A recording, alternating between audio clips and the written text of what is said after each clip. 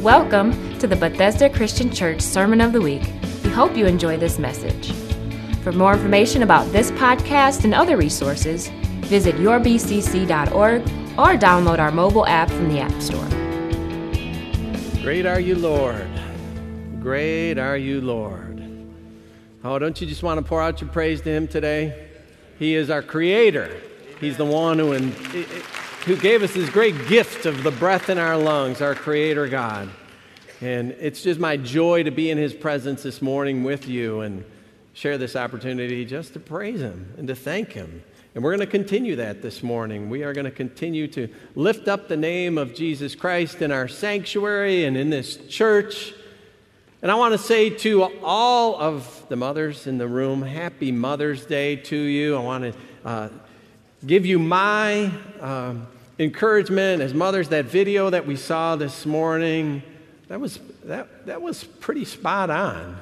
At least from my memories of my mother. Yeah, omnipotent, omniscient, eyes behind the head, omnipresent. You know, you couldn't get away with anything. You know, busted. Oh, she caught you. Yeah. Then she'd get out the stick sometimes too. So you didn't want to cross Mom. Moms are a joy, and I just want to, again, just give you my great Happy Mother's Day to all of you.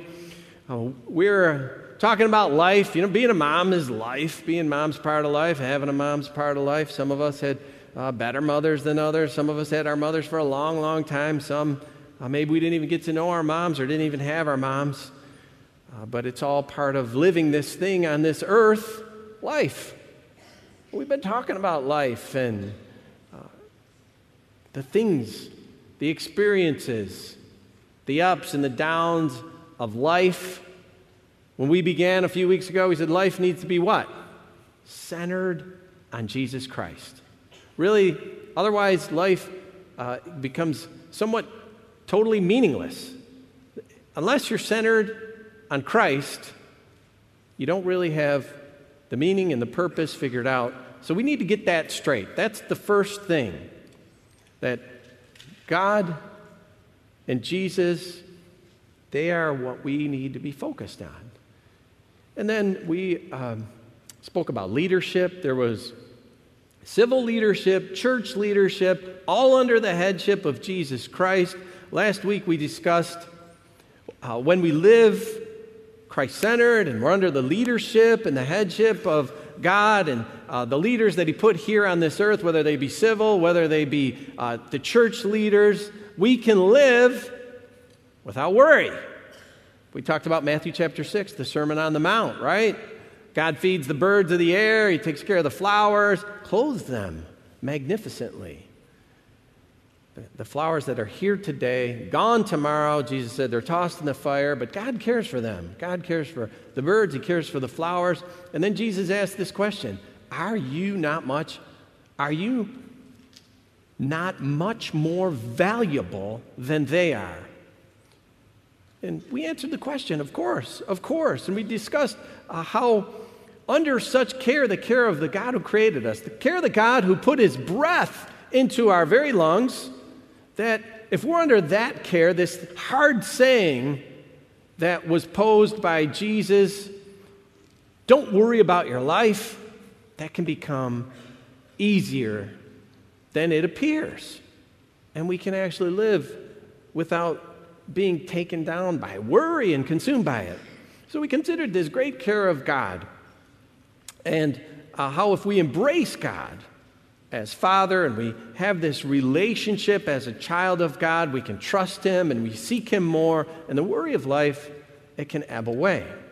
And that was in that section of Scripture, Matthew chapter 6. And it was in there too that Jesus posed that question, are you not much more valuable than this other creation? And I want to talk a little bit more about that this morning. How much more valuable are we, God's creation in His image and likeness? How much more valuable are we than the birds of the air, the flowers of the field? I want to dig into that a little bit more this morning and talk about the worth of life, the value of life. And I'm going to be using a scripture from Acts chapter 20. If you have your Bible or your electronic device, whatever way, shape, or form that you get into God's Word, get your finger onto Acts chapter 20. Paul had spent about 3 years, the apostle had spent about 3 years in the city of Ephesus. He'd been teaching. He'd been preaching. He actually describes that he was there day and night, putting out the Word of God. 3 years. So you imagine 3 years' time, you get pretty close with someone, you can develop relationships. But he was leaving. He was leaving town. He had to go. And it was kind of a hard scene. He was a bit emotional. He was giving a heartfelt farewell.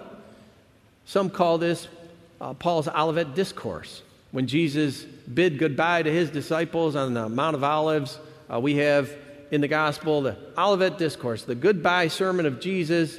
And here Paul's saying goodbye, and it's a heartfelt goodbye to the elders and those leaders in the church of Ephesus. And I want to read some about this because it gets to this point about worth and value of life. So I'm going to begin in Acts 20, verse 17. And if you don't have a Bible, you can follow along on the screens. I'm going to go from verse 17 to 24. So Paul was in this little town, and he was going to call for the elders. From Miletus, Paul sent, and that's just a little port town on the Mediterranean. From Miletus, Paul sent to Ephesus for the elders of the church. When they arrived, he said to them, "You know how I lived the whole time I was with you from the first day I came into the province of Asia? I served the Lord with great humility and with tears. And in the midst of severe testing by the plots of my Jewish opponents, you know that I have not hesitated to preach anything that would be helpful to you, but have taught you publicly and from house to house. I have declared to both Jews and Greeks that they must turn to God in repentance and have faith in our Lord Jesus. And now, compelled by the Spirit, I am going to Jerusalem, not knowing what will happen to me there. I only know that in every city the Holy Spirit warns me that prison and hardships are facing me. However, I consider my life worth nothing to me. My only aim is to finish the race and complete the task the Lord Jesus has given me, the task of testifying to the good news of God's grace." So Paul had served in this city of Ephesus at the church 3 years. He was leaving. He was going to go to Jerusalem, and he knew what was ahead wasn't going to be easy. There were difficulties awaiting him. And he declares as he departed, "I consider my life worth nothing to me." As if he was singing with us this morning, "The greatest of my crowns mean nothing to me now." Life, my life, worth nothing. Now, last week we alluded to just how valuable we are in God's sight. Jesus made that point. You are worth so much more than this other creation. And Paul writes something that just seems the opposite, isn't it? I consider my life worth nothing to me. Was Paul contradicting Jesus? Or was he just fatalistic, even suicidal? No, none of it. None of it. Paul had an outlook on life that was shaped by his faith in Jesus Christ. What was his life worth?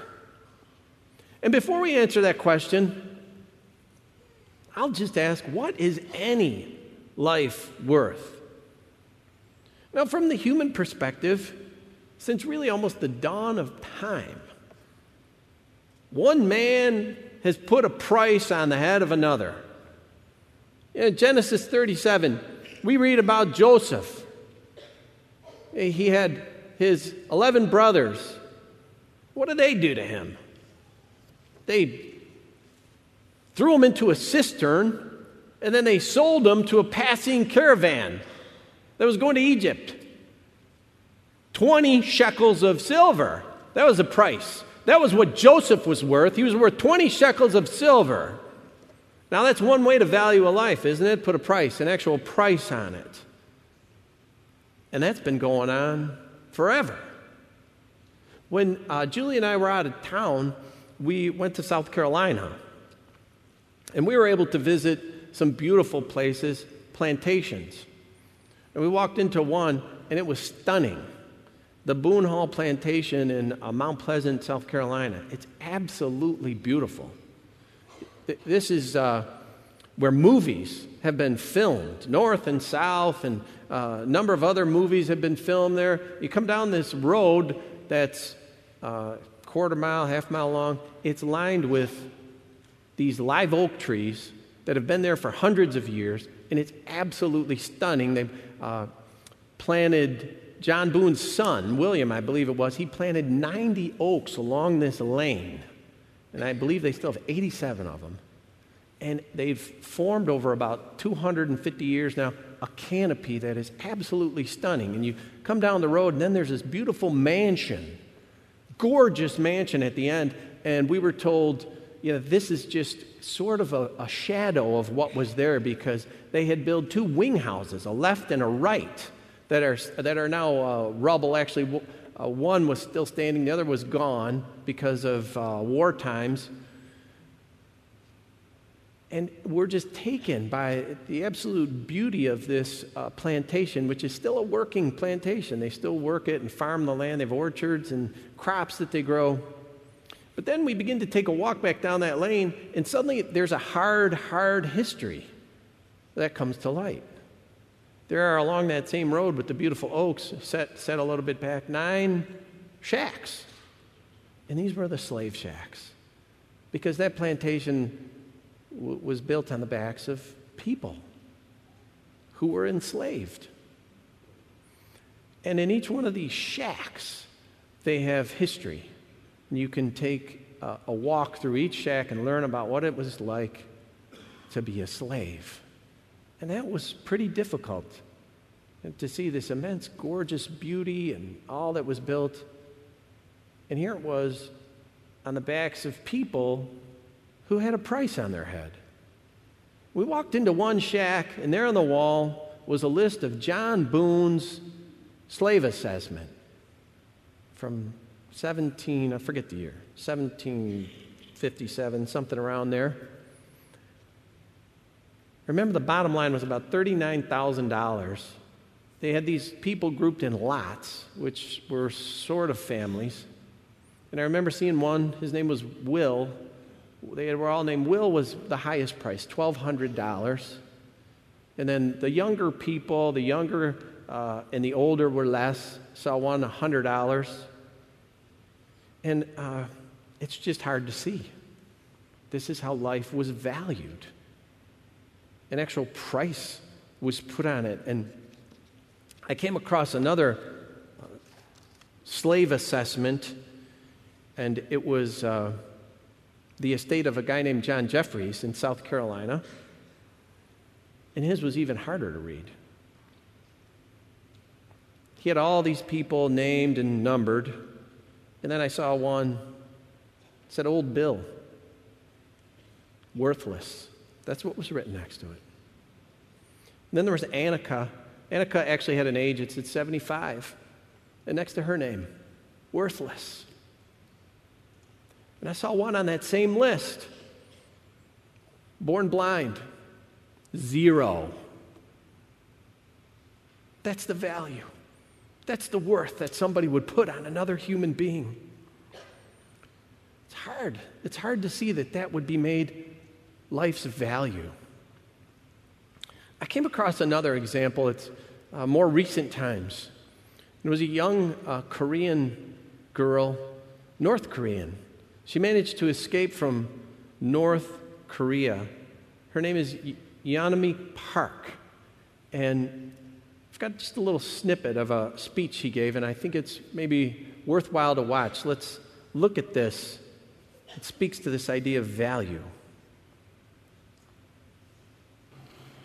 North Korea is an unimaginable country. There is only one channel TV. There is only one channel. We aren't free to see, say, wear, or think what we want. North Koreans are desperately seeking a time for freedom at this moment. When I was 9 years old, I saw my friend's mother publicly executed. Her crime, watching a Hollywood movie, expressing doubt about the greatness of the regime can get 3 generations of a family imprisoned or executed.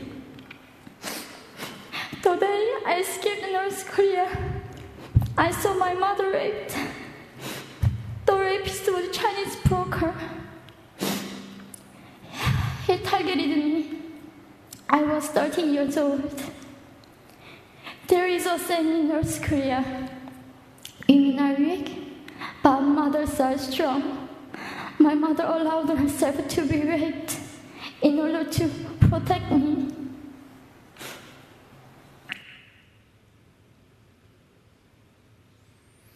It's difficult to watch something like that. It was only 3 years ago, I think, that girl made that little video, and there was more to it. It's modern times. It's a country that exists right now. And there was a very similar example in this girl's life of price on a head. I read more about her. When she went to China, escaped from North Korea into China with a Chinese broker that smuggled her in, they sold her, and they sold her mother. She said, my mother sold for $65, and I sold for $200. It's another example of how one person could put a price and a worth on someone else. A value that's just so arbitrary and awful. And in that video, that girl, Ms. Park, she said, women are weak, mothers are strong. And it's another expression now of value. It's another expression of worth that really takes it to an area that is much more important. The idea of worth in life that is beyond this dollars and cents. She said, her mom protected her. The Chinese broker wanted her, and her mother sacrificed herself for the daughter. This was not a dollars and cents decision. This was not about money. This was not about a price on anyone's head. There was something more that defined the mother's life. There was a different perspective on life. There was something greater that transcended the value of the here and now, something greater that transcended even the value of her worth. And so they had this saying in North Korea, women are weak. And yes, a woman who just saw herself as worthless in the sight of a regime that wanted worship of the emperor and brainwashed people, I can see how an individual might say, what do I have to live for? I have no value, I have no worth. And thus they're weak and they're frail. And so the saying is, the women are weak, but a mother is strong. Why? Why is that? Because this mother had something more. A mother has something beyond self. A child, her very offspring, flesh of her flesh, bone of her bone. Miss Park's mother saw something that was worth far more than her dignity and her self-respect, something more valuable than herself, something more valuable than her entire life, and that was her daughter. And because there was something that existed outside of herself, the mother might aptly use the words of the scripture that we read this morning. I consider my life worth nothing to me. But in reality, the life of the mother was not worthless at all. Far from it. Far from it. The mother's perspective, her attitude, that life, that her life could be valued so much less, rendered her life very valuable. extremely valuable, very worthwhile. So valuable was the life of that mother that it was effective to serve and to minister to the saving of her daughter from being ravaged. And now we're getting somewhere. Now we're getting somewhere about the value of life beyond a price that somebody could stamp on someone's head and say, you're worth 200 and you're worth 65 and you're worthless. Awful. But to see something beyond us, something that transcends this mother-daughter incident, it serves as an illustration of the words of the apostle. I consider my life worth nothing to me. It's because there is another perspective, and there was another assessment to be made. And Paul made that assessment. He continued. He said, I consider my life worth nothing to me because, he went on, my only aim is to finish the race, to complete the task that the Lord Jesus Christ has given me. The task of what? Testifying of the good news of God's grace. You know, the apostle determined that the valuation of his life came to a sum total, if we could put a number on it, came to a sum total of 0. That's the way he made his self-assessment. And when that life is based on something other than the purposes of Christ, the value is tough. The value is, what is it worth? But Paul saw something beyond his life. He wasn't saying he was suicidal or fatalistic. No, he saw a greater purpose, a greater aim. His life aim pointed on the mission of the Lord Jesus Christ. And it was an eternal mindset. And it was entirely different. And this is the assessment. This is what gives purpose and worth. The aim of Paul's life, which gave him purpose and worth, was advancing the gospel of Jesus Christ. I have declared, he said, to both Jews and Greeks, that they must turn to God in repentance and have faith in the Lord Jesus. That was his goal. That was his aim. And he said it was his only aim. This is what gave his life value. His value was based on his mission for Jesus. And he uses this image of a race. And his aim was to finish the race, to complete the task that Jesus had given, this task of testifying of God's good news. Like the mother who considers her life nothing for the sake of her child. Paul thinks nothing of his life but the mission of doing the work of his Savior.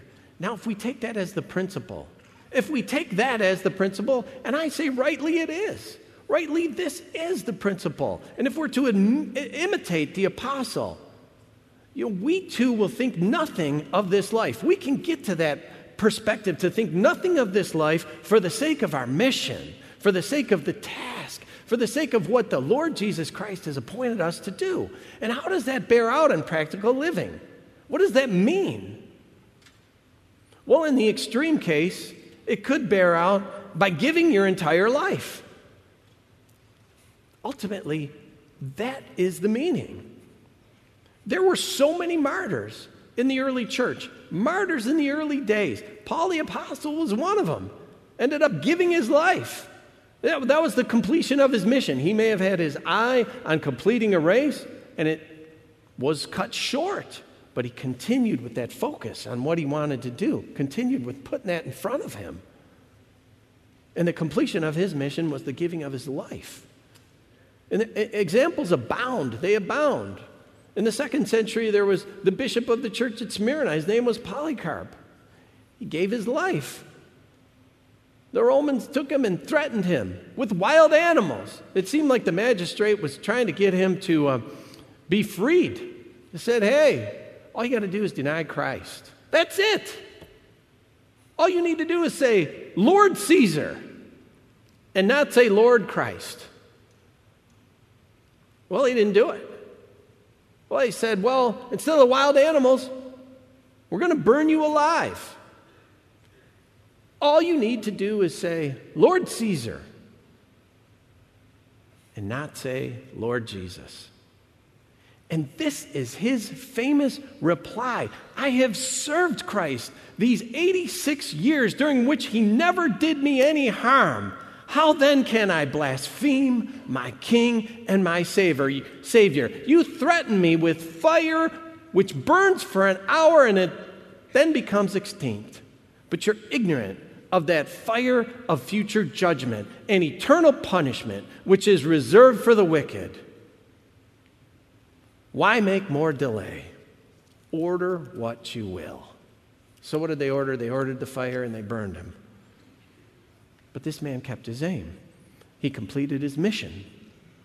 His value hinged and it was contained in his mission for Jesus Christ. And this is not a story that is now lost and extinct and doesn't happen anymore. No.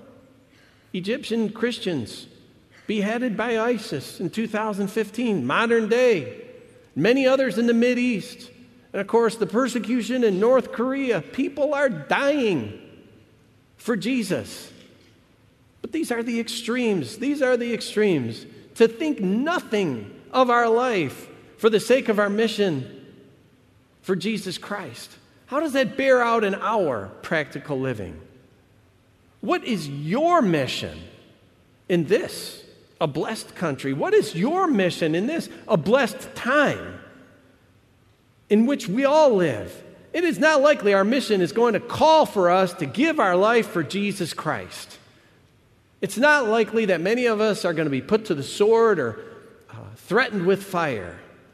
So what's our aim? What is the task that we have been called to for Jesus? Well, it's to be a student. It's to be a parent. It's to be a good worker. It's to be a neighbor. It's to be a friend. It's to be a good citizen. So what does that mean in life? It means you might have to be that weird kid at school, right? You might have to be the weird Christian at school. Hey, I saw a Bible in your backpack. Oh, no, you didn't. Oh, yes, you did. It's easy, I suppose, or it seems, to fall to these temptations, to deny Jesus, even in this, where we have it so good. It's not a knife in our back, a gun to our head. We might have to be the parent who says no to a child. No, that doesn't come into this house.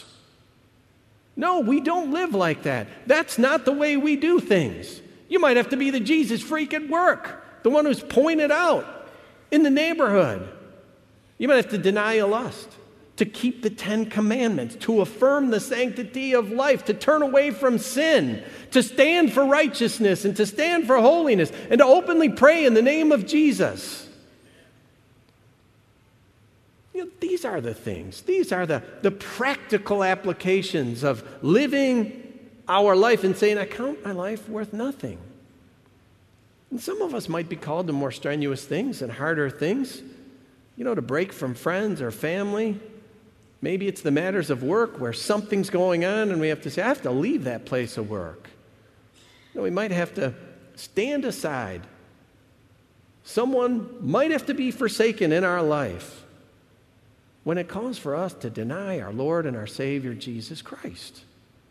So it is this under all circumstances, our common aim, our common mission is to rise up superior to our own desires and our own wishes, to deny ourselves, to rise above the opinion of the culture, and to stay true to the gospel of the Lord Jesus Christ. Our aim and our mission in this world then is not tied to this life, but it's the aim and the mission of Jesus Christ.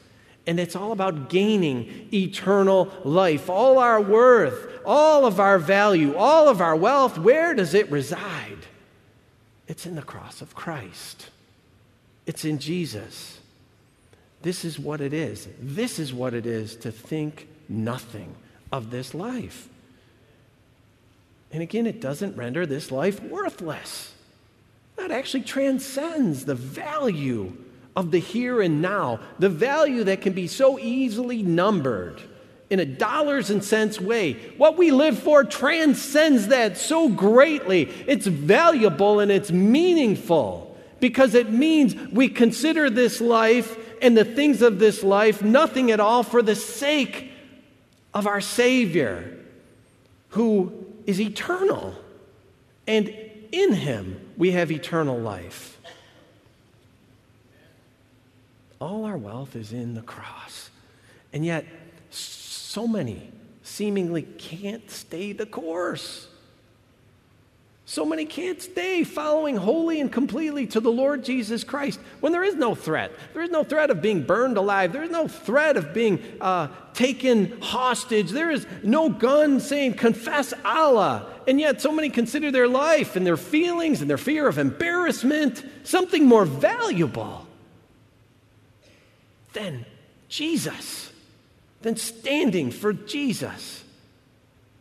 So what can we do? What can we do if that's confronted us? What can we do if we've been the one who's been embarrassed in the neighborhood? Or we've, no, I'm not going to pray out loud. No, I'll turn the other way. I know, that the boss wants me to do this and it's wrong and it might even be unethical, but I got to keep my job. What can we do? What can we do to help these struggles? Well, Paul expressed his thoughts, as I earlier said, as he was leaving Ephesus. After an extended stay, he was there 3 years, and he spoke about his life, and he gave this perspective. Focus on the mission. Focus on the mission despite the hardships. And you know what he said to the Ephesians? It wasn't encouraging. It was actually somewhat discouraging. Ravenous wolves are going to come in and take on the flock. He said, listen, tough times are going to come. You know what? Tough times are going to come. We are all going to face some kind of difficulty, hardship, trial, tribulation. And what then? Are we going to stay true to Jesus Christ? So Paul went on to say to these Ephesians, you're going to suffer these hardships, as we all will. And perhaps we're not going to feel it as much as they did in the first century. But Paul said at the close, of this farewell address, Acts 20, at the end of the chapter, verse 36, when Paul had finished speaking, he knelt down with all of them and prayed. Now, this is something that we can do to help strengthen us, that we might stand firm when we need it. Now, Paul's prayer is not recorded. I wish it were. That we have Jesus' prayer recorded in John 17 on his farewell day, but we don't have Paul's prayer recorded. I can imagine what he prayed.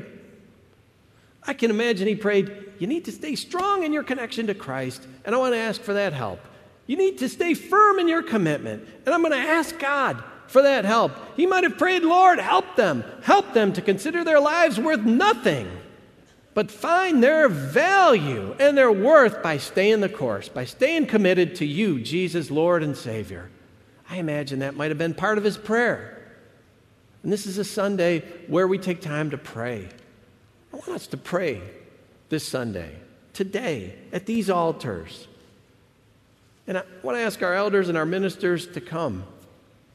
And if you've been struggling as a parent, as a student, as a worker, as a neighbor, as a friend, if anything's come where you've said, I let down my Lord. I had this opportunity to stand up for him and I just turned my back. We can pray. We can pray. We can ask and seek and get strength from God. And as I said last week, I want us to be seekers. I want us all to be seekers. Seekers of more of God. Like King Uzziah, who sought the Lord, and God prospered him. And if you need the prosperity of strength to stay firm, then we need to seek God. If you've been struggling at all with maintaining your aim, with keeping your focus, you've been grappling with staying focused on the mission that God has called you to, come and get some prayer. But we also pray for physical needs today. And if you're suffering, if you have a physical need, I want you to come this morning. And if it's been something that's been ongoing and chronic, sometimes that can be discouraging. Sometimes that can cause us to question our faith. Ask for strength if you need it. Ask for strength if you're doubting and you've been dealing with chronic issues and pain and suffering. God can give you strength. And if you don't know Jesus, if you've never come to Jesus, today is a day for you to come. If you haven't, as we read today, turned to God in repentance and proclaim Jesus as Lord and Savior, take that step. Your life can become something so much more valuable than you even think it is today. I want to pray for these people too. Ken Mazzola, who's been really in a difficulty and he's having trouble swallowing. Mabel McKee, she fell down and she's in the hospital, rehab right now. John Simon's going to be having carpal tunnel surgery this Wednesday. And Sophia Carroll lost her sister, Sheila Marion, this Tuesday. And let's pray, and pray as you come. Father God, we just pray over these needs right now, God. And I pray over every person in the sanctuary, God, as they come, as each one comes to yield to you, Lord. Lord, may hearts be softened before your throne of grace this morning, Lord. Use these elders and ministers as channels of the living God. God, bless these that we've named, Lord. Brother Ken and Mabel McKee and John Simon and Sophia. And Lord, send your loving kindness and your grace and mercy into these situations. We look forward to what you're going to do, God, because you can do it all. We've heard a great testimony this morning, God, of answered prayer.